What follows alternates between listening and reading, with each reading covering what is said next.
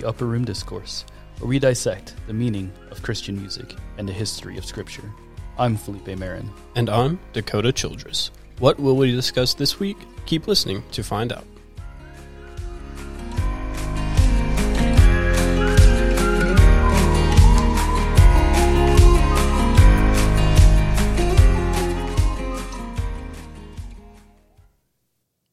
Hello, and welcome to very first episode of the Upper Room Discourse. Yes, we're glad that you're joining us.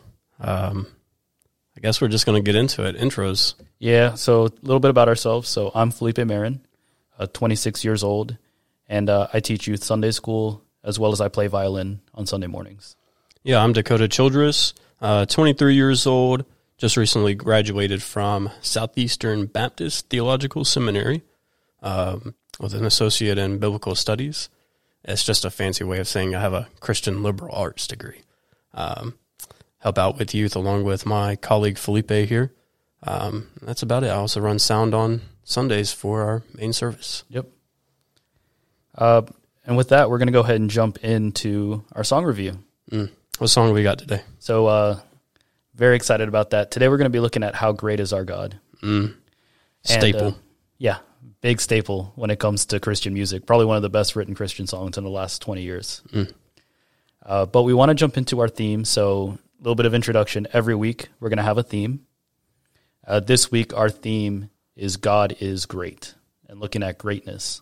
Yeah, we're going to talk about different scriptures, obviously going to talk about a song, and then we're going to do a book study about greatness of God. Yeah. So, Dakota, what do you think about when you hear the word greatness? Greatness. I'd say strength, might, probably size in some respect. That's about what comes to mind. It's pretty good. So, in our fancy Southern Baptist way, I got kind of like a bit of an alliteration here. So we got M and E. So with greatness, I think of magnitude and extent, and then mighty and excellent.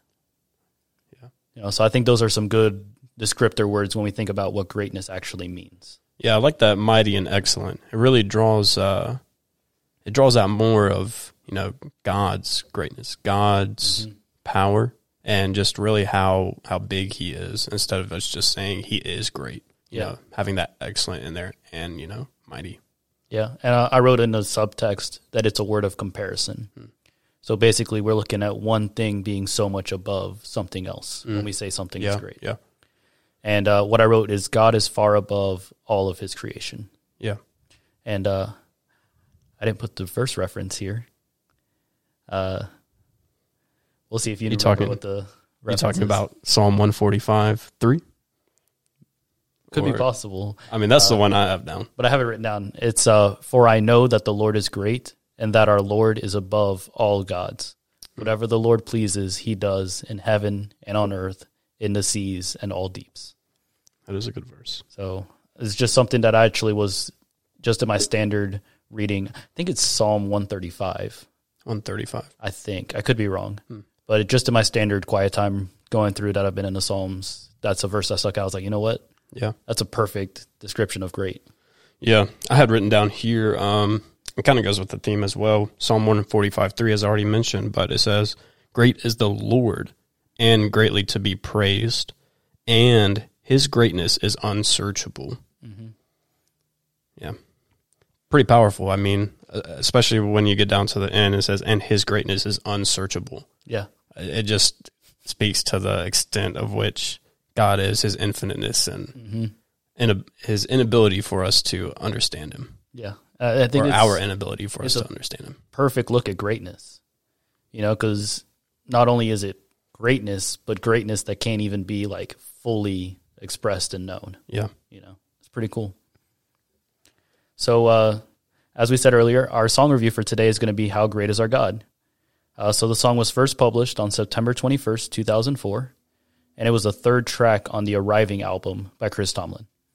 Written by Jesse Reeves, Ed Cash, and Chris Tomlin, produced by Ed Cash, and it actually was a #1 hit on Billboard Hot Christian Songs in 2006. Yeah, it seems like You know, you put out a song like this, and it's going to be a hit. Yeah. I mean, we're almost 20 years removed from this song being written and being produced and being put on the airwaves, and people are still singing it like it's fresh. Mm-hmm. So I think that speaks to just how good of a song this is. Yeah, and not only that, you know, when you look back a couple of years ago, he kind of re-released the song as a world version, which includes the song in different languages. That's awesome. Showing how it's sung all around the world. Yeah. You know, it's cool. So obviously there was a verse of inspiration. So that's going to be Psalm 104, verses 1 and 2. And in the ESV, it's written, "Bless the Lord, O my soul, O Lord my God, you are very great. You are clothed with splendor and majesty, covering yourself with light as a garment, stretching out the heavens like a tent." Yeah. And anyone that knows the song will recognize the similarities between that verse and the song. So order of lyrics. So it's a verse, chorus, bridge, and then a final chorus after that. Yeah, so it sounds like it's kind of your standard setup for contemporary Christian music today. Yeah, it follows the pop model. The pop model. That's what I call it, you know. You have your verse, chorus, then you have a bridge, then you go back to a chorus. Right. It's very standard.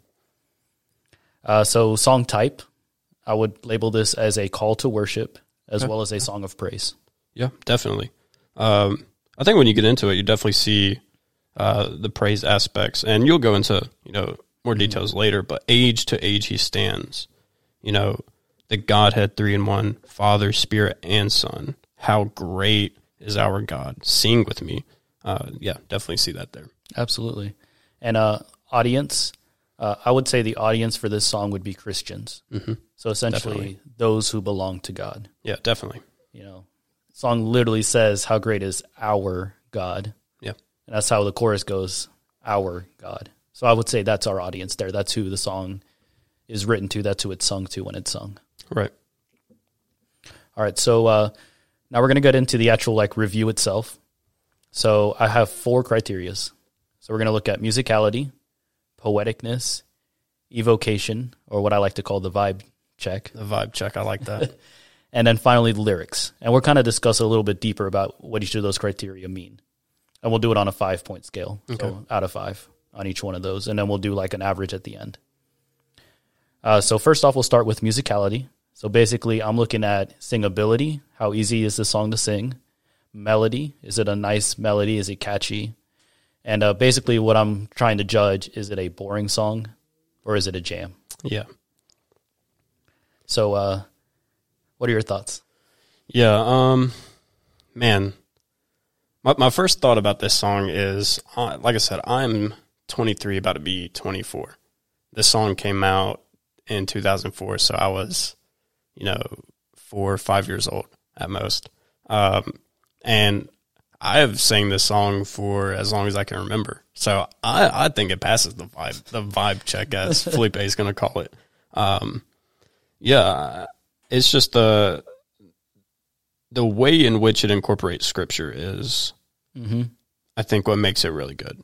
And I think it can stand a long test of time, as we even see hymns do. So. Absolutely. So I wrote down, this song is an absolute bop. I think it's very easy to sing to. Yeah, absolute. I wrote down, it feels like it's a challenge to not sing along to this song. Especially when it's sing with me.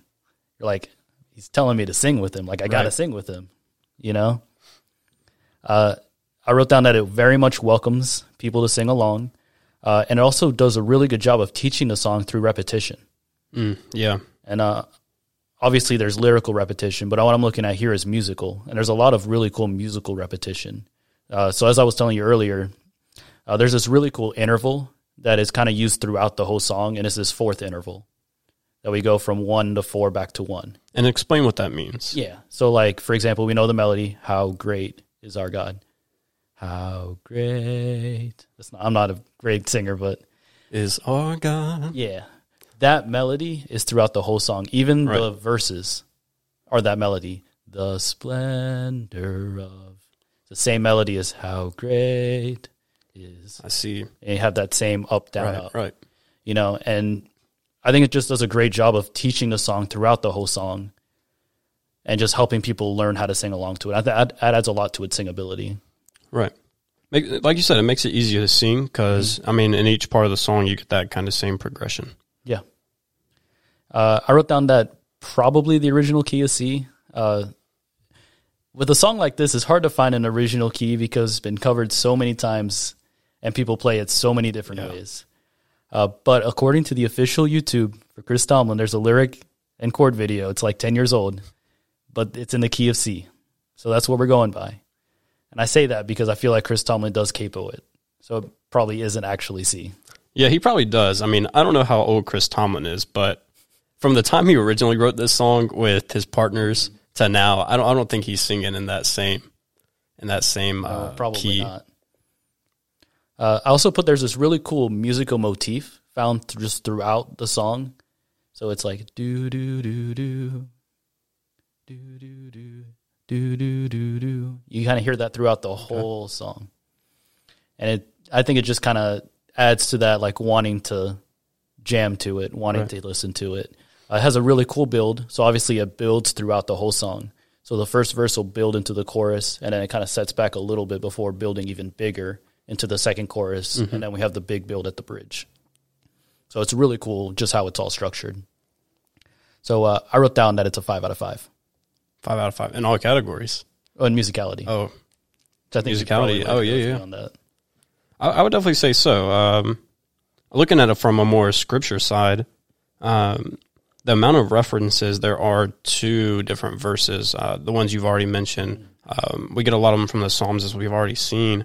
But I do see some connections to Revelation, some in Genesis, some in John, both John, the Gospel of John, and First John, the Epistle. Yes. So I do see a lot of references there as well. So moving on to poeticness. Basically, what I'm looking at here with poeticness is how does a song flow? What's the grammar of the song? Basically, does this song read like a textbook, or does it read like Shakespeare? Okay. Or is it reading like a 15-year-old's text messages? Yeah. Yeah. Basically. So I wrote down that it's a really good flow. I think its flow is amazing. The verses do a good job of speaking about who God is, and then leading that into a chorus where we call people to sing of how great he is. So it's a cool, like, this is who God is. Now sing with me how great he is. So it kind of helps give a little bit more context when we say how great is our God. It helps give that to us. Right. I love the repetition. So obviously anyone that's heard this song knows there's a lot of repetition in this song. The chorus has it. How great is our God? Sing that 3 times in that chorus. But even in the verses, let all the earth rejoice, all the earth rejoice. Trembles at his voice is all throughout that repetition. I really like it because those repetitions bring out truth about God. Yeah. I wrote down the earth rejoices at his splendor and majesty. Darkness trembles at God's voice. Right. He is the beginning and the end. He is the lion and the lamb. Right. Yeah. And I think it's important to understand those, especially that repetition. It really drives home the point. Absolutely. So there's a little bit of critique here, not a big critique, because, and as we're going to get to it, I give this a 5 out of 5 on poeticness as well. Okay. But when it comes to the bridge, originally written, the bridge is name above all names, worthy of all praise. Yeah. Oftentimes, and even Chris Tomlin has done it before in his recording, but it'll say, you're the name above all names. You are worthy of all praise. And I read that's not a false statement. But when we think about who our audience is, are we singing this song to God, or are we singing the song to other people? Right. And ultimately, we're singing the song to other people. So if we want to be correct with the flow and all of that, I think the proper way to say would be, he's the name above all names. In that is situation. worthy of all praise. Yeah. Yeah, I understand. But I don't think there's any issue either way. Like, I think you could easily say you're the name above all names. Like, there's not any disconnect there, I don't think. Yeah, and I think it makes total sense to say, you are the name above all names, because in that sense, we are talking to God. Yeah, absolutely. And I would say specifically Jesus, the Christ, the Messiah. Yes. It specifically says in Scripture that his name is above all names. Yeah. So. So again, as I was saying, 5 out of 5 on poeticness. I think the flow is amazing. I love how the song is structured and how each thing leads into another. Yeah. I absolutely love it. And I will say one thing about poeticness. So when we get to poeticness, you know, it doesn't necessarily mean that everything has to rhyme. Yeah. You know, that's not something we're going to get to. Obviously, like, you're not going to throw the lion and the lamb to rhyme with the lion and the lamb. You know, it just doesn't. It doesn't make sense. It's not a rhyme. Like, I mean, you do have like age to age he stands, and time is in his hands. But you know, if you look at Shakespeare, he wrote so many poems and so many plays, and sometimes those rhyme, sometimes they don't. It's true. And if anything, I think he does a good job using the rhythm with it. You know, because not all the lines rhyme, but a lot of the lines do rhyme. Especially in the chorus, we see some rhyming. And again, I think it's just beautifully written, is what I think. Yeah, I would have to agree. So moving on, third criteria we're going to be looking at is evocation. Basically, the vibe check. What feelings or thoughts are evoked? Are they good feelings? Are they bad feelings? Yeah.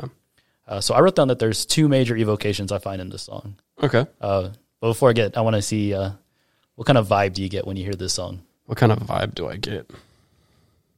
I would say this sense of awe and wonder. Okay. That could either go, you know, one together, one vibe, or it could be two separate vibes. But yeah, awe and wonder. Let's see. I'm not really sure. That's kind of the only thing that really sticks out in my mind right now. But absolutely, that's actually my second evocation. We can do that one first, the second one. Yeah.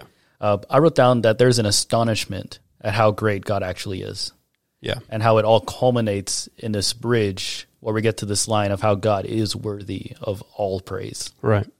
And that sense of awe and wonder, I think you really, really get that when you hear this song, especially even when you sing along to it.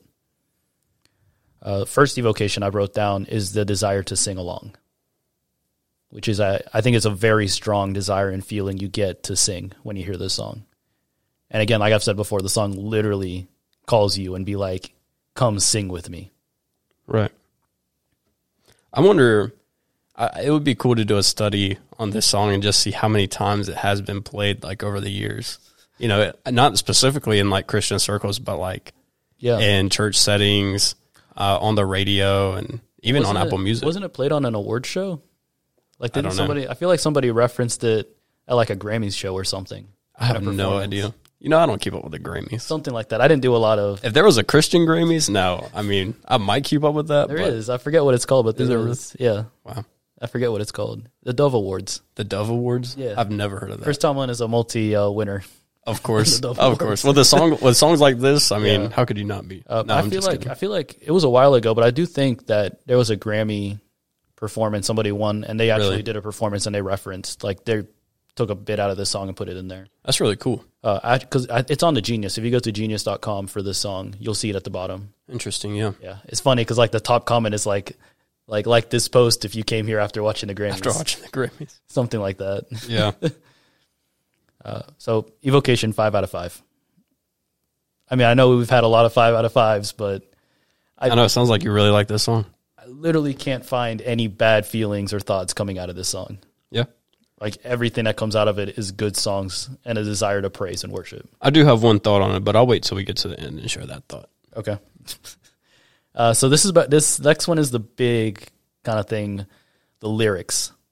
What we're looking at here is how based on Scripture is this? And when I say Scripture, I mean specific Scripture. Mm-hmm. Is it heresy or is it Scripture? Yeah. Let's break that down. What does heresy mean? Yeah, so heresy would be like... if we took the doctrine of God, right, and we said that the Holy Spirit was lesser than God the Father and God the Son, or another heresy would be like saying that when Jesus came and was born, when God the Son was born as Jesus the man, that he lost his divinity, or that... he had sin because he was born to a sinful mother. like those would be heresies. Yeah. And direct translation would be like an opinion almost.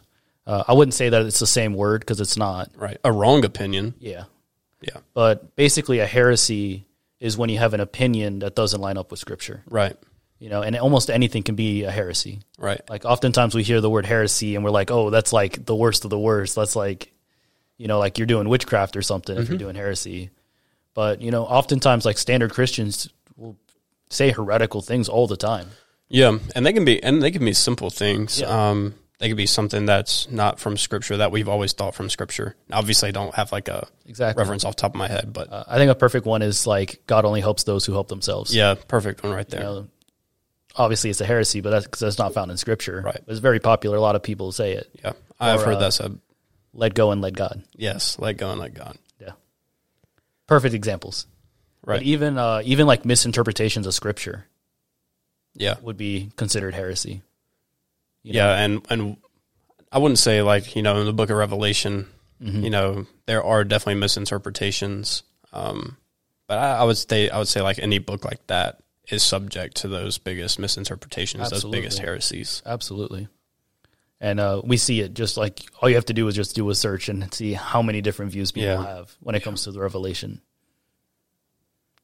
So I think that's a very thorough description of what heresy means. Yeah. So I wrote down this song is like almost entirely straight Scripture, like straight up. Yeah, it is. So we're going to look at the verses first, then we'll look at the chorus, then we'll look at the bridge. Okay. So verses, we have the splendor of a king, clothed in majesty, let all the earth rejoice, all the earth rejoice. He wraps himself in light, and darkness tries to hide, and trembles at his voice. So first verse I want to bring out is Psalm 104, 1 and 2, which I already talked about. But it talks about how God is clothed in splendor, majesty, and light. Mm-hmm. And I wrote down the earth trembles at God's presence. It's literally how great God is. Right. Verse to look at is Psalm 104, 32. So later on in the same psalm, that's one example. I think you'll see it throughout all the psalms. And I think anybody that's read the psalms would have that understanding that the earth trembles at God's presence. Right. Especially darkness. And I bring up John 1:5. Darkness does not overcome light. Right. And God is the light. Yeah, and he's literally wrapped in light. Yeah, literally wrapped in light. He is the true light, as it would say in John chapter 1. Right. Any other thoughts there on verse 1? No, not really. I do say, let all the earth rejoice. We do definitely see that, in Psalms. Over and over and over. Over and over. We also see it in Revelation. And the reason I keep mentioning Revelation so much is, spoiler alert, we will be getting into that book here in a minute. Yes. But, the earth rejoices at the end and at the beginning of Scripture, even starting in Genesis before the fall. Yeah. So verse 2, age to age he stands, time is in his hands, beginning and the end. The Godhead 3 in 1, Father, Spirit, Son, the Lion and the Lamb. So funny how we say Revelation. All of these references are in Revelation for the second verse. I wrote down Revelation 22:13. Okay, yeah. The Alpha and the Omega, the beginning and the end, first and the last. That's also found in Revelation 1. Yes, it is. I wrote down the mention of the Trinity. So obviously Trinity is not found in Scripture. Right. As we understand. But we see the Father, we see the Spirit, we see the Son. Yes. All throughout Scripture. Even from the beginning, Genesis 1:1. I would argue you see it from Genesis to Revelation. Exactly, everywhere. The Trinity. Revelation 5:5 tells us of the Lion of Judah. Revelation 5:6 tells us that same Lion of Judah is the Lamb that was slain. Yes, yes. So that's where we get the Lion and the Lamb, coming straight out of Revelation chapter 5. Any other thoughts there on verse 2? I would just say, as far as Revelation goes, mentioning the Lion and the Lamb, and we'll get to this later again, but that's a specific draw from not only Isaiah, but it is definitely found in Isaiah. Absolutely. Speaking about the Lamb and the Lamb that was slaughtered. Yes. Chorus. How great is our God? Sing with me, how great is our God, and all will see how great is our God. I wrote down that this is literally like the language of the Psalms. Yes. It's like this could be in a psalm, and I'd be like, yeah, okay, it fits. Right. I wrote down just a couple examples. Psalm 8:1, how majestic is your name in all the earth. That word majestic can be translated great. Yes. And I guess we'll get into it with our word study, but there are more than one. There's I think 2 Hebrew words that can be translated great. We'll be looking at one of those. Yeah, just one of them. Yeah. But that word majestic can be translated great as well. I wrote down Psalm 105 too, which is just singing praises to God. Right. So again, you read this, I say it over and over again, you read the Psalms, you'll just see this throughout all of the Psalms. Yeah, it definitely has that psalm feel to it, which I think is a good thing. Yeah. And not all songs can be psalms. You got different genres of songs. And specifically in Scripture, we see hymns, thanksgiving, lamentation. Psalms is a specific genre that we do see in Scripture. And then I think this could fit definitely in like a psalm of praise. Absolutely. So bridge, name above all, we've said it already a bunch of times, but name above all names, worthy of all praise, my heart will sing how great is our God. So I wrote Philippians 2:9. Jesus has been given the name above all names, straight out of Philippians 2. And then Revelation 5:12. Worthy is the Lamb who was slain to receive power and wealth and wisdom and might and honor and glory and blessing. Beautiful showing of he is worthy of all praise. Yeah, and not is he just worthy of it, but he's deserving of it. Mm-hmm. Whether, we want to give it to him or not, he deserves that praise, that honor, that glory. Like the greatness that he has is because of who he is, and not just because of what he's done, but obviously that does tie into it. Mm-hmm. Absolutely. So surprise, surprise. What do you think? What score do you think I gave this? A 1. 5 out of 5. 5 out of 5. So we hit all 5 straight down. I don't think this is going to happen every week. It could. Who knows? Yeah, with some of the songs we picked in the future, I'd be hard pressed to say a 5 out of 5 on all. It's true, and we'll get to those later. Yeah, this might be a great time to talk about it too. We're not just doing contemporary. Yeah, now we're hitting hymns. We're hitting contemporary. We're doing modern day hymns. We're doing songs written like 2 years ago. Songs written 200 years ago. Yeah, very exciting. So it's gonna be good. So final score 5 out of 5. 5 out of 5. Yeah, it's a great song. I love it. I wrote down that this song fits really well into almost any worship set, and honestly into almost any spot. It's a very versatile song. Yeah. I was discussing about it the other day, but, you could play this song fast, you could play this song slow. Yeah, and I've seen it both ways, fast and slow. Yeah. I don't know which one I like more, but I don't guess it really matters. They're both great. Yeah, they're both just as good. Song is so versatile, so easy to sing and lead people, and you can literally play it in like so many different keys. Yeah. I put down personally, I love having it as an opener to a worship set because of the strong call to worship within the song. Yeah, I would agree with that. And this is kind of the point I was wanting to get back to. Yeah. I said at the end, but what's interesting, looking at these lyrics is he asks the question, how great is our God? He says that as a question. Yeah. I think sometimes we kind of overlook that. And that might be my only critique with it, is that it's a question instead of a statement. Absolutely. Or like an exclamation. I do understand it being a question, like you're wanting to ask how great is our God. But I feel like with a question should come an answer, if you catch my drift. Well, that's what the verses do. The verses give that answer. Yeah, and they do. I guess it's more of like an immediate thing for me instead of like a later on thing. Yeah. It's one of those cool instances of using how in a sentence. Yeah. Because obviously we understand the normal way you use how as a question. Like a rhetorical question. Yeah. I got you. It's a very specific type of using the word how. I think a beautiful example is Lamentations 1. How lonely sits the city that once was full of people. That's a question, but it's also an exclamation. Right. It's not just a question. It's like a question, but more, almost. Right. I feel like this song does the same thing. Like, yeah, he's saying how great is our God, but at the same time, he's almost like exclaiming like how great is our God, right? Which I love. I get that critique though. I get it. Makes sense. Yeah, no, I mean, I think if you think on those same lines that I do, he says he asks how great is our God, and this says sing with me, and then he gets into, but that's mostly towards the end of the song though. Yeah. At the beginning, he does give that a little bit of context. He does give that little bit of context. Now, this is something I put again, this song is so versatile. Oftentimes you can tag at the end. So musical terms, a tag, it's almost like a coda.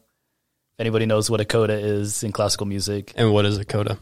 So basically, when you end a song, it's like an ending to the song, almost. So oftentimes, there'll be like, go to this section that's separate from everything else, which is the coda. And in that coda, it's like, often, like sometimes it'll repeat some things from before, but it'll give an ending. Right. And that's what a tag is. So you'll see a tag in more modern music. Basically the same thing as a coda. Yeah, it's just kind of like a play out, I guess is how I will put it. Yeah, and I think a beautiful example, so obviously there's two great examples of this song with the tag. So one example would be singing the chorus again, but slower. Yeah. And at a different tempo than you sing the rest of the song. Right. Because I wouldn't say that's a repeat of the chorus, it's different. So I would label that as a tag. I think another great example that I've seen a lot is tagging it into how great thou art. Yes. Ending that final chorus, and then all of a sudden going, then sings my soul, my Savior God to thee, how great thou art, how great thou art. Yeah, and it kind of just flows on together. Absolutely. Which is kind of interesting. I don't know if Chris Tomlin ever thought about that when he was making the song. I don't think so. Yeah, I don't think so either, but I mean, it'd be pretty cool if he did, but the way it flows into like some other songs is, pretty interesting. And that's what I love is when songs have that ability, because some songs it's hard to do something like that. Right. But in this one, it does a great job where you literally can just finish that chorus and then put a tag and just jump in. And even if you just do that tag of that chorus of how great thou art, you could jump straight into the hymn after that, right, and just do the whole hymn. It's just a really cool, like I said, it's a very versatile song when it comes to putting it in a worship set. So now we have the big question, the important question, the most important question. Should you play this on a Sunday morning with a congregation? Yeah, that's a good question. So what do you think? Yeah, I mean, it's definitely a good one. I would, if I was musically inclined, I would definitely play it on a Sunday morning. I don't know if you would agree. I hope you would, but just like we've already said, the call to worship, the exclamation of who God is, the thinking through who God is, how great he is, his majesty, his splendor, thinking through all that, I think it's a good setup for a worship service. Yeah. And I use worship lightly in that sense. So a worship service with the whole congregation. I would agree. I put the answer is yes. So obviously, when it comes to the gathering, when it comes to Sunday morning, I'm going to stand on the notion that everything coming from that stage is to equip and teach the saints. Mm-hmm. Just like straight out of Ephesians 4. Yeah, just like the studying of the word should be. And I think this song does a great job of teaching about who God is and how great he is and equipping us to be able to do that. And even giving us an easy way to be able to praise him, to express ourselves in praise to him. I think it absolutely fits perfectly for a Sunday morning. Yeah. So that's our song review. As I said, it's a great song. I absolutely love this song. Yeah, it really is. I don't think, honestly, there's a lot of great songs out there. I think this is at the top of the list. Yeah, for sure. Again, like I said earlier, probably one of the best Christian songs in the last 20 years. Definitely. Definitely got to be a top 5, if not top 3. Absolutely. So what's next on the agenda?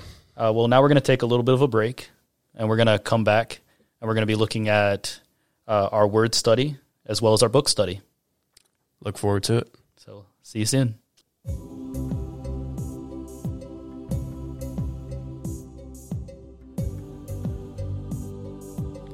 Oakview Baptist Church is located at 810 Oakview Road on the corner of Johnson Street and Oakview. Join us for Bible fellowship every Sunday morning from 9:30 to 10:30 and for service from 10:45 to noon, or on Sunday evenings from 6 to 7 for our evening service.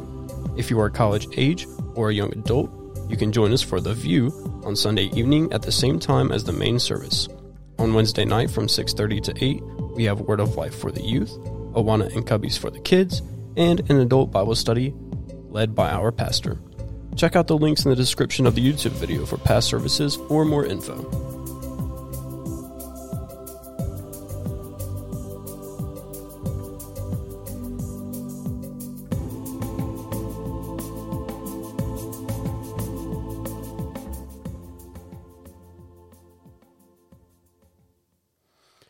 All right, welcome back.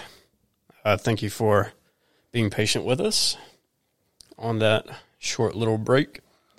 So what we're going to move into now is our word study. We're still talking about great and greatness. Really drawing from the passage from Psalm 145:3. And I just got to get to it right quick. But I'll just go ahead and kind of talk about what this word kind of means. So in the Hebrew, right, it's a literal translation from the word gadol. Am I saying that right? I got to ask my Hebrew scholar over here. I believe so. I'd have to look it up, but I do believe it's gadol. Gadol. Yeah. So that is the Hebrew word for it, and it literally just means great. So no extra kind of connotations, no extra thought really to put into it. It's what I found interesting is this word specifically is found 516 times in the Old Testament. It's a lot. It is a lot. And when we compare it to, and you have to use something called the Septuagint for this. All right. So what that is basically the Greek version of the Old Testament. Yes. The Greek translation of the Old Testament, I should say. So the word that they're using in Psalm 145:3 is the word megas in Greek. It's megas. So Hebrew, gadol, Greek, megas. That is megas in the Greek. And then in the Hebrew, that's gadol, gadol. So the word megas, 877 times in the whole entire Bible. That's a lot of times. That is a lot. Very common word. Yes, that is a lot of times. And what's even further interesting about these, is the books that these two words are not found in. Okay, so for gadol, how many books do you think it's not found in the Old Testament? Not found in? Not found in. Say maybe, let's say 0. 0? No, you're wrong. I'm wrong. This word is not found in 3 books. And those 3 books, at least from what I could tell. Yeah. And those 3 books are Ruth. I was about to think, is it in Ruth? I just recently read Ruth. It's not in Ruth. And we just went through that in a quiet time study we're doing for the youth. That's literally the book I was thinking of. Yep. I don't know if I remember hearing that. It is not in there. Song of Solomon. It is not found there either. And then this actually kind of surprised me, but it's one of the prophets, and that is Habakkuk. Really? It is not found there. Really? Not once. Interesting. Now, obviously, I'm up for correction, but like I said, from what I could tell, it is not in these 3 books. And that is, for the most part, that it's a fact that it's in every other book. Yeah, it's in every other book in the Old Testament for the Hebrew word gadol. Now, megas, the Greek word, how many books do you think that's not found in? I'm going to hope the same 3, and then let's add maybe another 3 to that, so 6. I'm not actually sure. But I know in the New Testament, right? It is not found in Galatians, and this is actually what I wrote down because I was looking at the New Testament anyways. It's not found in Galatians, Philippians, Colossians, 1st or 2nd Thessalonians, Philemon, 1 Peter, and 2 John. And I would venture to say that as far as in the Old Testament, it's not found in Ruth, Song of Solomon, or Habakkuk either. It makes sense because those are letters, and some of them, it makes sense. Yeah, some of them just don't address the topic. Yeah. Right. So, and then specifically in Psalm, this is where it kind of, is really interesting. the Hebrew word gadol, it is found 28 times in Psalm. Wow. Okay. So roughly 28 times in Psalm for gadol. For megos, it is found roughly 31 times. You would think it'd be more. Yeah. So what we see here is that, there's different translations for the word great. And as you spoke on before, there's actually how many different translations for great in the Hebrew? There's 2 words in the Hebrew, I believe. Yeah, 2 in the Hebrew. Translated great. And as far as I know, for the Greek, they only just use this one megos for great, as far as I found. Now, to kind of go into our book study, the word megos is actually found around 75 times in Revelation alone. Wow. So that's a pretty good chunk, but obviously, not compared to the whole Bible. Now, I had this question written down. Because, gadol is only found 28 or roughly 28 times in Psalm, and megos is roughly found 31 times in Psalm. Is there a discrepancy in the translation there? I wouldn't think so. Yeah. No, there's no discrepancy, right? There's no concern for biblical error or errancy right there, okay? And what I mean by that is when it comes to translations, there's different severities of words. Yeah, and some words might be translated something differently when we translate to, for example, English or to Greek. Some words that might not have been translated into that are translated into that. Right. And I think a perfect word, or I should say words, that most people look at, especially when it comes to the Greek, is love. Yeah. Like in English, there's, universally one word, but then in Greek, you have 3 different ones: agapeo, phileo, and eros. Yeah, exactly. So that's kind of what we're getting at here. Like, there's no error there, right? Just because in Greek, they may translate, a word the same than they would in Hebrew, there's no error there. Yeah. Like I'll give a perfect example, Psalm 8. Where it says, how majestic is your name. That word majestic can be translated great. Can be translated, yeah. And so I just want to read the verse one more time. Psalm 145:3. Great is the Lord. That's where we're finding this word great. And highly to be praised. And his greatness is unsearchable. Wow. Pretty powerful stuff. So, I have a challenge to the listeners here. So just kind of go... I use this website called Step Bible. I believe it's .org. Great website if you're wanting to learn about, words, translations from the Bible.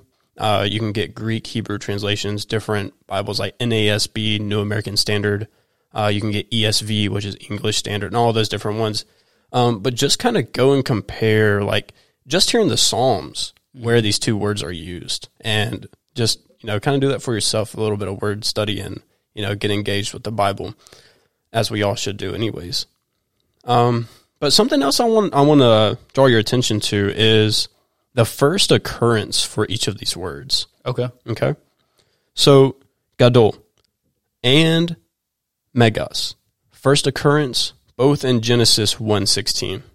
And if we actually... Very beginning of the Bible. Very beginning of the Bible. And if we actually turn there, I actually bring my Bible with me to these podcasts. I got to. So, Galatians 1:16, and it says, God made the 2 great, and that's that word there, lights, the greater light to govern the day, and the lesser light to govern the night. He made the stars also. So that's where the first occurrence of that word is. And then, and that's for both of them. The last occurrence for the Greek word megos is in Revelation 21:12. I'll get to that in a second. And then for the Hebrew, it's in Malachi 4. So very end of the very end of the New Testament. Actually, I mean Old Testament, not New Testament. But it's in our Bibles, it is the last book. So looking at Malachi 4 and then verse 5. And it says, behold, I am going to send you Elijah the prophet before the coming of the great and terrible day of the Lord. So we're kind of getting to biblical prophecy there. Yes. And something that people kind of wonder about when it comes to the end times revelation is we see 2 prophets come through, right? And a big debate, and we've kind of been using this phrase here recently at Oakview Baptist Church, especially among the view. Is it a hill to die on? Yeah. Like, who are these 2 prophets we see in Revelation? Like, we don't know. I think you can speculate all day long about who they are, but does it really matter? I don't think in the grand scheme of things it does. But that's all to say that we're seeing biblical prophecy there in Malachi. And then we turn to Revelation 21 and then go to verse 12, and we'll see the last occurrence of this word. And like I said, this is actually the Greek, because we got to remember, right, the Old Testament, right, that's dealing with the Jews, all right, that's dealing with the Hebrew people. Yeah. So the scripture is written in their language, right? And then when we get to the New Testament, we have this intermingling of Greek and Hebrew culture. And so now we have Jews who can speak Greek. Yes. And it's the common language at the time. So they're writing in Greek. Yeah. So we get to... Obviously not all of it written in Greek. Yeah. But I think once we settled, like when we got to the full canon of Scripture, I think a lot of these New Testament books, we're looking at them in the Greek, specifically. Yeah, and actually later on, after you get past the apostolic age, which is the apostles, and you get past the church fathers, you actually see that, the Bible is starting to be written in Latin. Yeah. Because the Romans have been taking over the world, basically. But yeah, we're in Revelation 21, and it's in verse 12. And this is specifically speaking about New Jerusalem and talking about the wall and the gates. And this is what it says.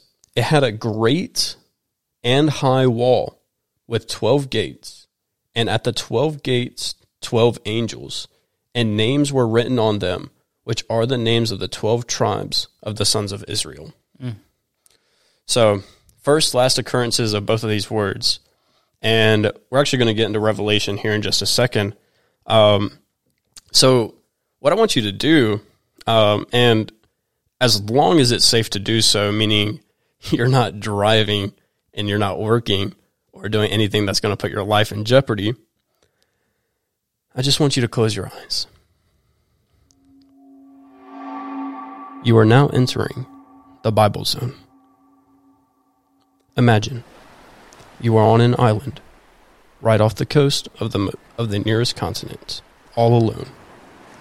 The day is like any other. The sun is shining, and a cool breeze caresses your skin. You hear a constant crashing of waves. It is neither too hot nor too cold. It is temperate, mild weather. It's like a nice spring day. You step into a dark cave and begin to write a letter. Your old, wrinkly hands grasp your quill. Your head has thinning, gray, unkempt hair. Your beard is scraggly and gray as well. Though you are old, nearing the end of your life, and have been on this island for a year, you still give God the glory and honor He deserves while pouring out your heart to Him and your fellow believers. Your faith remains strong, and just when you thought that you would never hear the voice of the one you love so much again, you hear these words from behind you.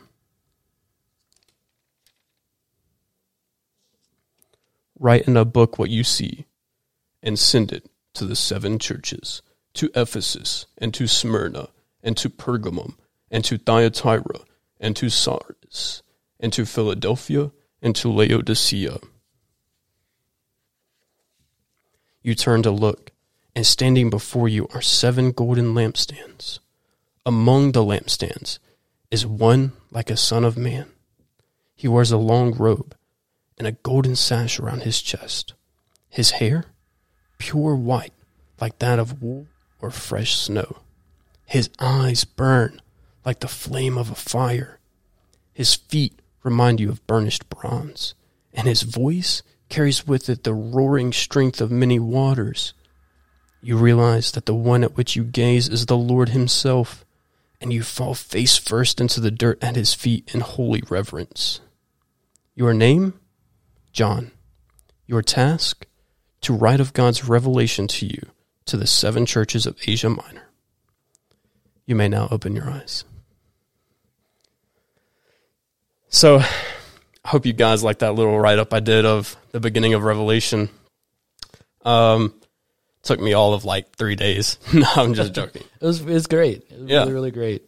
Yeah, I kind of wanted to set the scene of what's going on here and kind of the background of what's going on in Revelation. So it's about AD 95. Mm-hmm. Okay, so we're transported 2,000 years into the past, right? And actually, let me go back a year, AD 94. All right, John, one of the apostles, he is boiled in oil. Yeah. And what do you think happened? Well, you would think that he would have died. Right. But apparently he didn't die. He just didn't even burn. No, literally nothing happened to him. Like, imagine, an emperor, or it'd be like the president, I guess, in our day. Yeah. Not liking what you say, not liking the religion that you claim to be a part of. And he's just like, all right, I'm going to throw you in like a bowl of boiling oil. And nothing happens to you. You're not burned. No hair on your flesh's skin is burned. Nothing is charred. And you come out perfectly fine. Yeah. So what do you think happens next? Like, what do you do in that situation? You send them off somewhere where they can't see anybody ever again. Right. So in AD 94, John is banished to Patmos.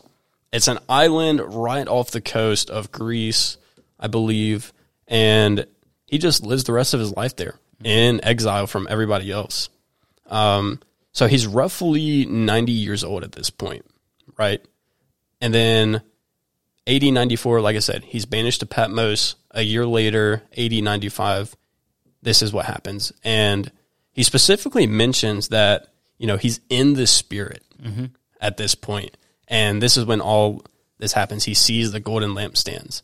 He goes to write this letter. Then he sees the golden lampstands. And in the midst is standing Jesus himself and all of his power and all of his glory, right? Honestly, when I was writing this up the other night, I was just kind of reading it back in my head, and it gave me chills. Yeah. I mean, just thinking about it, like, imagine, like, God, it's giving me chills right now, but, God in the form of the Son is before you. And the only thing you can do is fall on your face and worship him. Man, just kind of let that sink in for a second. But, like I said, Revelation, written by John, and who is this book written to? Like, who is this book written to? More directly, the 7 churches. Yeah, the 7 churches of, do you know where? Asia Minor. Yeah, Asia Minor. And I did cover that kind of in my little write-up, but you see that in Revelation 1, verse 11, which is where I specifically drew that reference from. And this is the Lord. We'll go back to verse 10. This is John speaking. I was in the Spirit on the Lord's day. So, and I heard behind me a loud voice like the sound of a trumpet. So, I mean, there's very big implications there because with trumpets comes like victory. Yes. Then there's also a feast of trumpets in Jewish culture. So I think he's kind of alluding to that there, but mostly the victory side. And then we get into verse 11 saying, write in a book what you see to the 7 churches. And then to Ephesus, to Smyrna, to Pergamum, Thyatira, Sardis, Philadelphia, not Philadelphia, Pennsylvania, and Laodicea. So these are kind of major churches that were found. Yeah. And one of them would be very familiar, the church at Ephesus. Right. Which was the church where the letter to the Ephesians would have been written towards. Yes, and that letter to the Ephesians was written by a different apostle, not the Apostle John. Yes, not written by John. Yeah, that was written by Paul, who is also called Saul. Not that his name ever changed, but that's like a whole discussion. That's a whole other discussion, not for today. But what do you think the genre is of Revelation? Oh, I mean, it's prophecy. Prophecy? What else? There's actually quite a few. Mainly 2, but I would say there's more than 2.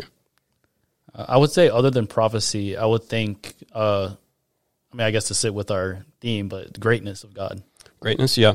The main one it really focuses on is the apocalypse. This is really called apocalyptic literature. Yes. This book and Daniel are the main two that most people go for apocalyptic literature when it comes to the canon of Scripture. So something we need to focus on, going back to the seven churches, we are not the primary readers. We are not the primary audience of not just Revelation, but any book of the Bible. Yeah. You know, the last time I checked, and I can only speak for myself, right? I was not born in Laodicea or in Sardis or in Ephesus, right? Yeah. I was born in High Point, North Carolina, which is where our church is located. And I live in Winston-Salem, North Carolina. So none of what he's saying directly applies to me, but in application, there's a lot that I can draw from. And not only me, but other believers. Absolutely. You know, all Scripture is profitable. Yeah. For teaching, the verse is going to like go out of my Reproof, head. Reproof, rebuke. correction, or rebuke, and training in righteousness. Yeah. So we have to be careful of that. But it is not a bad thing if we put ourselves into the mindset of those who would have been reading this. So we kind of have to look at it from all angles. Firstly, from who John is writing to, and then secondly, from our point of view. So, yeah, and not only that, this was written to Christians. Right. You know, they were Christians there. It's churches, you know, and us as Christians and in a church. Like, yeah, it wasn't written directly towards us, you know, but we could fall into the same traps that maybe some of those churches fell into, you know. So almost in a sense, it's not directly written to us, but kind of it is written to us as Christians, as church members. Yeah. And, yeah, like I said, application is for, and like you said, application is, you know, for all ages and ages to come. So let's keep going. We've kind of talked about the genres. His reason for writing, what do you think? His reason for writing? I think he was told to write it down, so he wrote it down. Yeah, I mean that's actually honest and to the point, you know. Yeah. Yeah, I would say that commanded to, you know, told to write. Also for encouragement. One of the major churches that is focused on when it comes to encouragement and to watching how they slip away from the faith is Ephesus. Yes. So for them to have encouragement, and we'll talk about that encouragement in a second, because it kind of links, I say kind of, but it greatly links into our word choice and our theme for today. So going with that, some themes found, redemption, ultimate good versus evil, judgment, God's holiness, God's integrity, and what I mean by that is him keeping promises, him saying something thousands and thousands and thousands of years ago, and then thousands and thousands and thousands of years later doing those things. So prophecy and then fulfillment of prophecy. Victory, triumph, and then lastly, but not least, God's greatness. And where we really see that, and I have some verses referenced here, and I'll go through them quickly, are Revelation 1:10, and you can kind of look these up in your own time. You know, we're kind of limited on time here, but Revelation 1:10, Revelation 11:17, Revelation 12:10, Revelation 14:2, 14:19, 15:3, chapter 19, verses 1 and 2, and I specifically highlighted this one, Revelation 20:11. And actually, let me turn to that one since I did kind of highlight it. And this is, you know, two chapters before we get to the end. Satan is bound, and we're kind of looking at the throne of God and judgment. And this is what it says. Then I saw a great white throne and him who sat upon it, from whose presence earth and heaven fled away, and no place was found for them. But what I want you to understand, and this is kind of for everybody who's watching on YouTube, that the Great White Throne is actually green. And you can look right over here. In case you're curious. Yeah, in case you're curious, the throne is actually green. No, that's just a joke. In our studio, we have a whiteboard, and we only have green markers. So I drew the Great White Throne and in green marker. Yeah. And it actually looks pretty good. I think it looks pretty cool. Yeah. Now, I'm not an artist. We do have an artist we go to church with, and he'd probably be able to draw it a lot better. So if you ever listen to episode 1, we could commission a drawing. Yeah. But anyways, back to the topic at hand. So Revelation 20:11, I think that is one of the highlights of God's greatness. Mm-hmm. You have this white throne. He sits upon it, and his presence makes heaven and earth fly, like just flee. Yeah. You know, I don't know how it gets any better than that. Moving on, going back to chapter 4, Revelation chapter 4, verses 2 and 8, verse 11 as well from that same chapter, and then just all of chapter 5. So yeah, I mean, chapter 5 is really great. Yeah, chapter 5 is, I wrote down when I was first, logging these onto my notes, I just wrote down chapter 5, verses 1 through 5, and then I kept reading, and I was like, let me just put the whole chapter down. Yeah. And I guess you could say it like for every chapter, but this chapter specifically, and if you don't know what this chapter is, at the beginning, there's these seals, and then we see the Lamb opening the seal, and he's the only one worthy to. And they specifically say, and they sang a new song, "Worthy are you to take the book and to break its seals, for you were slain and purchased for God with your blood men from every tribe and tongue and people and nation. You have made them to be a kingdom and priests to our God, and they will reign upon the earth." Yeah, wow. So those of you that know popular music, Chris Tomlin has actually written a song out of these verses a couple years ago. Yeah. Is he worthy? Is he worthy? Yeah. It's great. Comes straight out of Revelation chapter 5. Yeah, it's funny that we've already mentioned 2 Chris Tomlin songs in our first episode. So props to you, Chris Tomlin. Hey, we might do a review on Is He Worthy. It probably will hit 5 out of 5 again. 5 out of 5. Yeah, dude, that song is so good. So yeah, I'll kind of keep moving along. There's this one belief, and I say one belief, but there's really 3 thoughts that kind of come from Revelation. Yes. And I think, do you know what they are before I say them? Maybe. Go ahead. No, I don't know if I don't want to sound wrong. No, just say what you think. I'll let you. No, go for it. Dude, I don't know. Okay. So, amillennialism. Okay, it is what I was thinking. It is what you're thinking. You should have just said it. So, amillennialism, postmillennialism, and premillennialism. Hot topic in the circle of, very controversial. And thankfully, by, God's grace and mercy here at Overview Baptist Church, we have people who believe each one of them. Yeah. I specifically know people who are amillennial. I think I would fall more into the category of premillennial. And then what would you say you are? I'd probably fall similar. Into premillennial? Yeah. Yeah, I don't think I know anybody who is technically postmillennial, but I wouldn't doubt that we have somebody. No.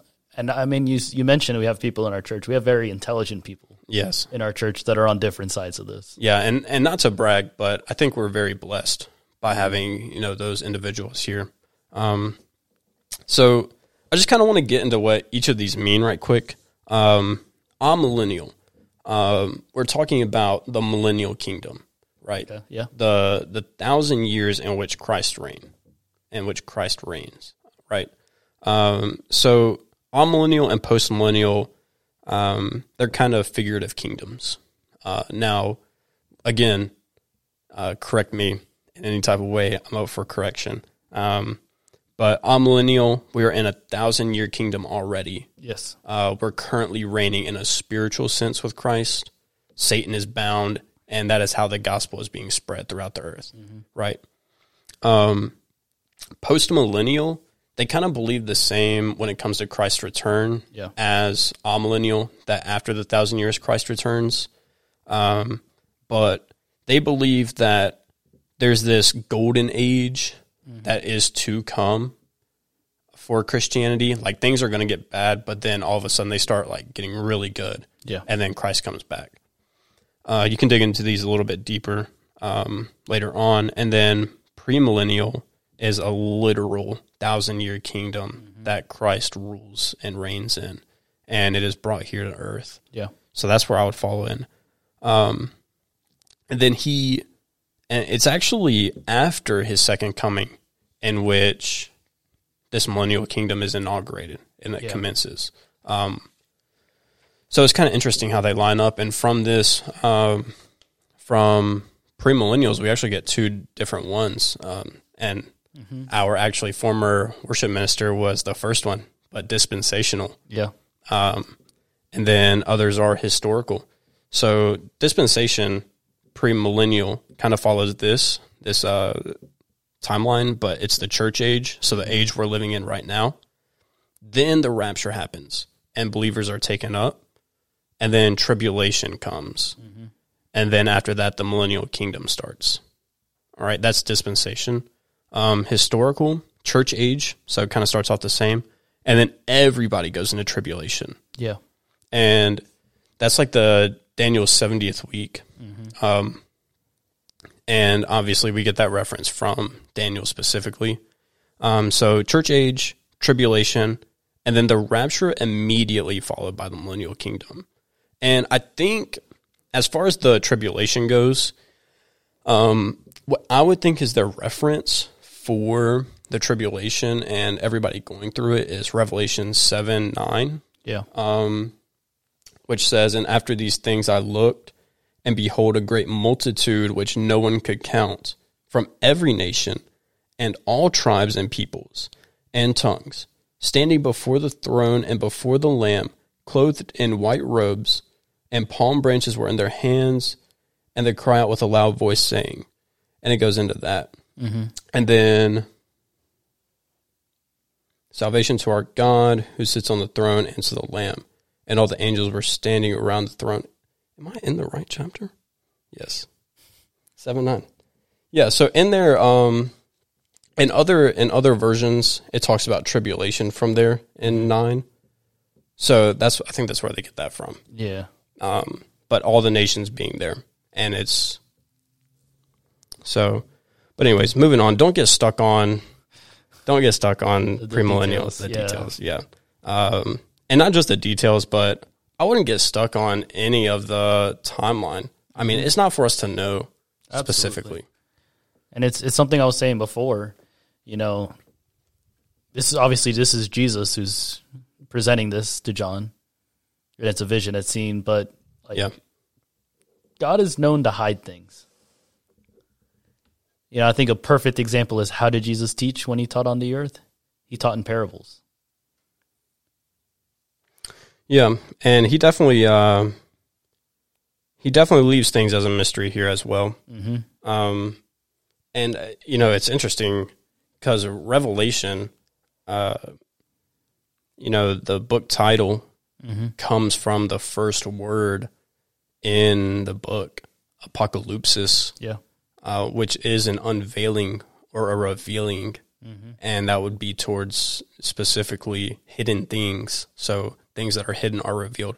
Now, not everything that Christ shows to John is written down. Like, there are specific instances where he says, "Do not write this down." Yeah. So, yeah, not everything that, you know, is in here is everything that John saw. And we're not going to understand what John was trying to say. I mean, specifically because we can't reach into his mind. Any thoughts on that? No, I think I would agree with that. And I don't think we're going to understand until the other end of it. I don't think until, you know, they say hindsight is 20/20. I think once this has happened and it's passed and we're at the end, because obviously you can't argue that all of Revelation has come to pass. Because if all of Revelation has come to pass, then we would be, you know, reigning in heaven. However you look at that, new heaven, new earth, and all of that, we would be at that point. Yeah. So obviously it's not all come to pass. So I don't think until it all comes to pass, we're not going to be able to look back and fully understand all of it. Yeah. And going back to the tribulation right quick, because it was bugging me. But it's actually verse 14 from chapter 7. And I said to him, my Lord, you know. And this is coming after verse 13. He says, these who are clothed in white robes, who are they and where have they come from? And then John says, my Lord, you know. And he said to me, these are the ones who come out of the great tribulation, and they have washed their robes and made them white in the blood of the Lamb.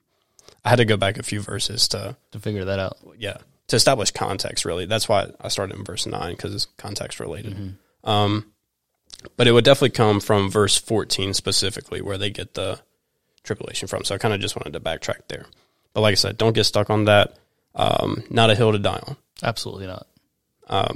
Instead, what we should go back and focus on is Jesus as the victor. Like, this is his victory story. And it's not just a story, but it's something that will happen. Yes. Right? This is prophecy. And so we will be seeing this happen. So moving on to the last couple of notes about Revelation, how many references do you think there are to the Old Testament here? Think big. Think great. It's probably a lot, I would think. Do you have a number? I don't. Maybe we'll just throw out 70. 70?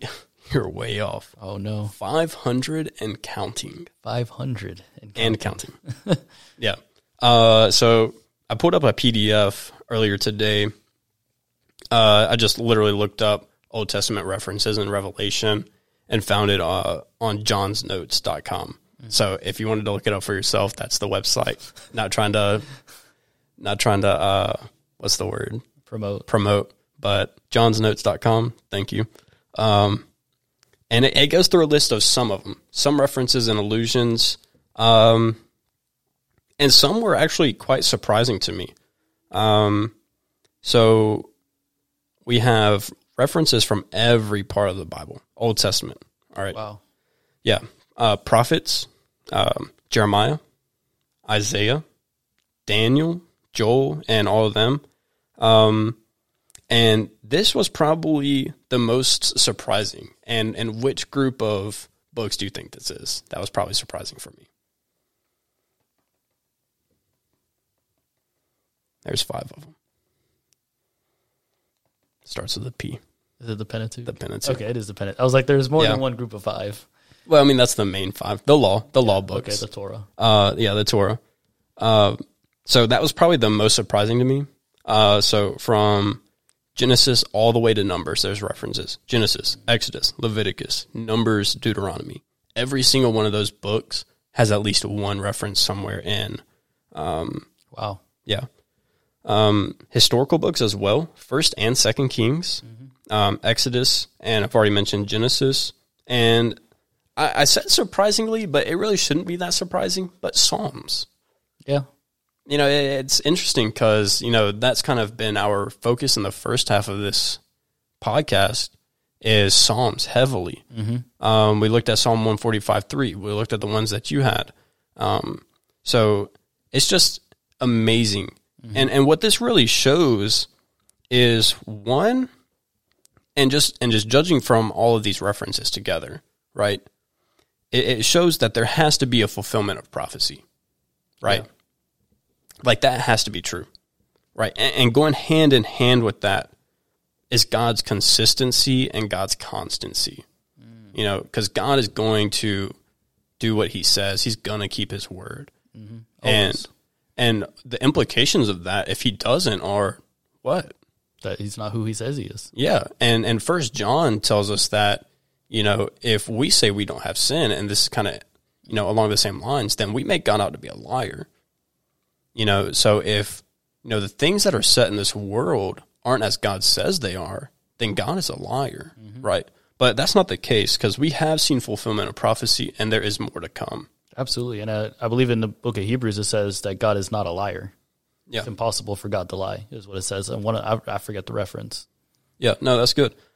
And this is also important, all these references, because it shows that the writer, and the reason I say that is I'll get into a second, but that they studied the Old Testament, right? You don't just make allusions to something. You don't make references to something without prior knowledge. And I say writer because some people will literally argue that John is not the author of Revelation. Really? Yeah.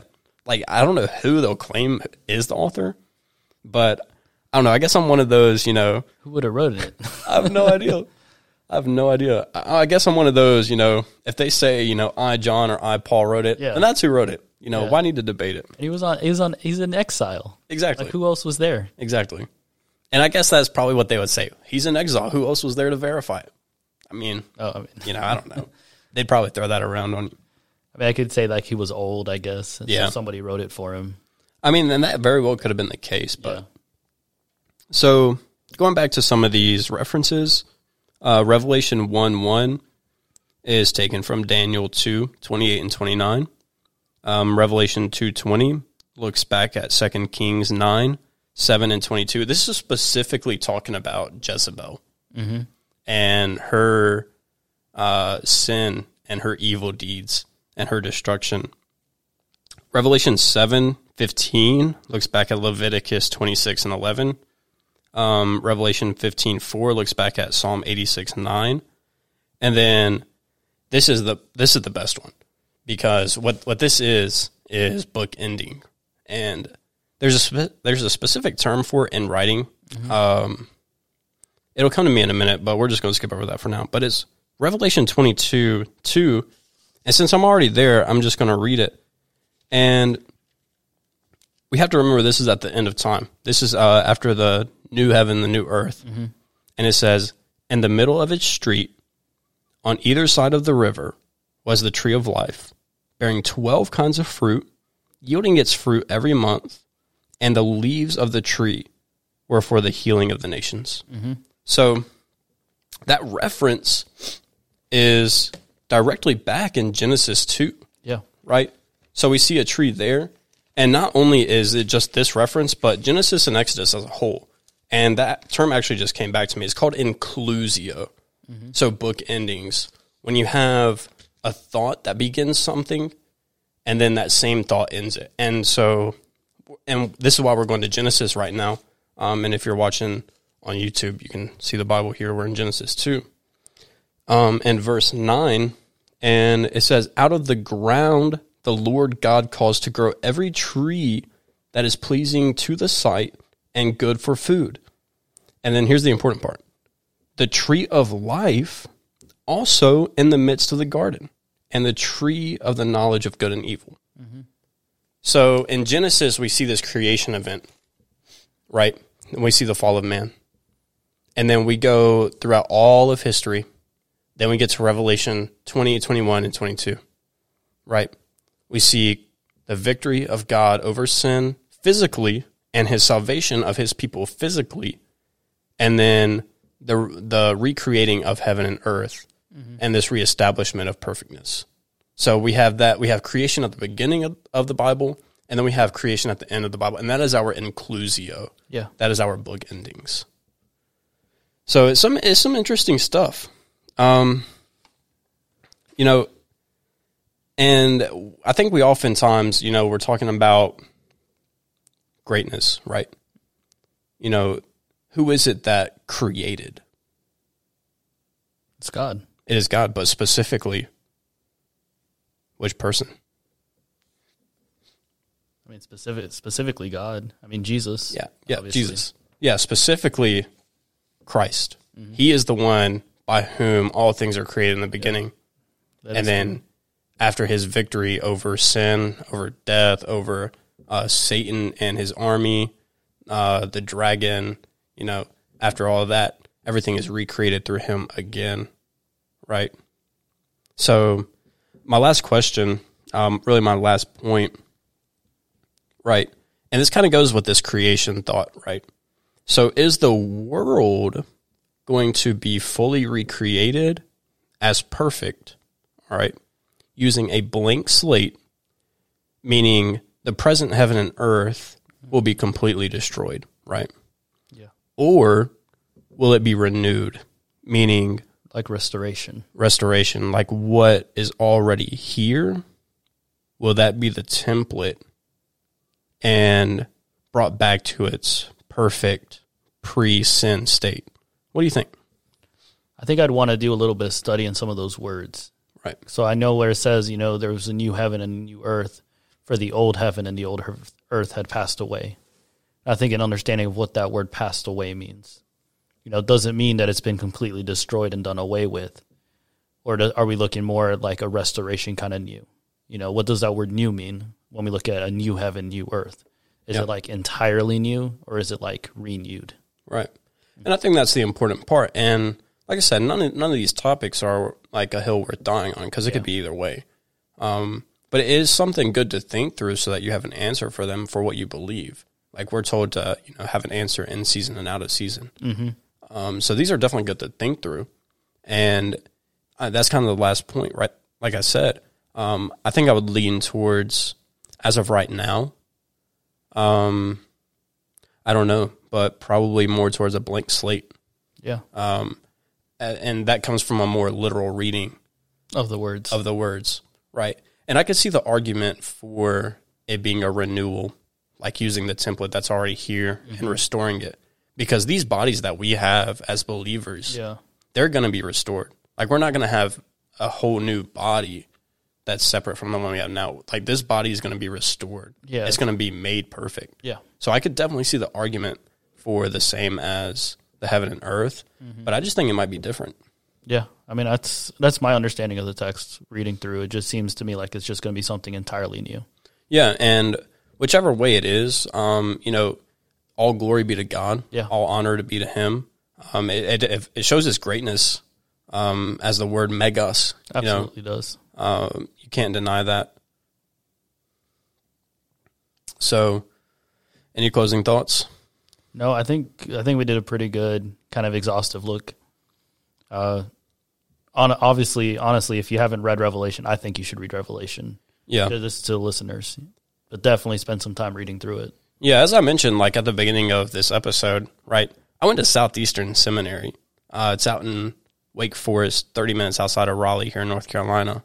Obviously for biblical studies, so it's only an associate's degree. And I feel like I pride myself maybe a little too much in that. But when it comes to studying like the Bible, I feel like I have a really good knowledge of that. But when I go to read Revelation, it's like everything just different right over my head. Yeah. But like I said, I think that comes from not being able to see inside John's mind. Yeah, not having that full vision. Yeah. Well, we thank you guys for joining our first episode of the Upper Room Discourse. Put the emphasis on the upper room.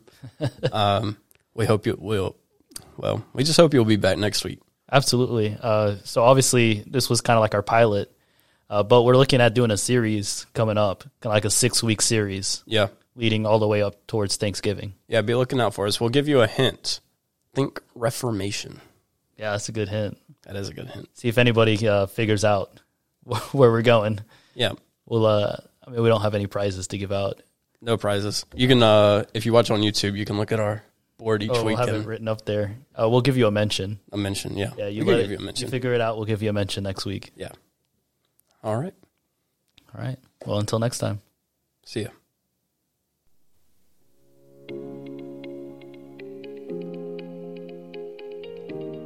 You have reached the end of the record.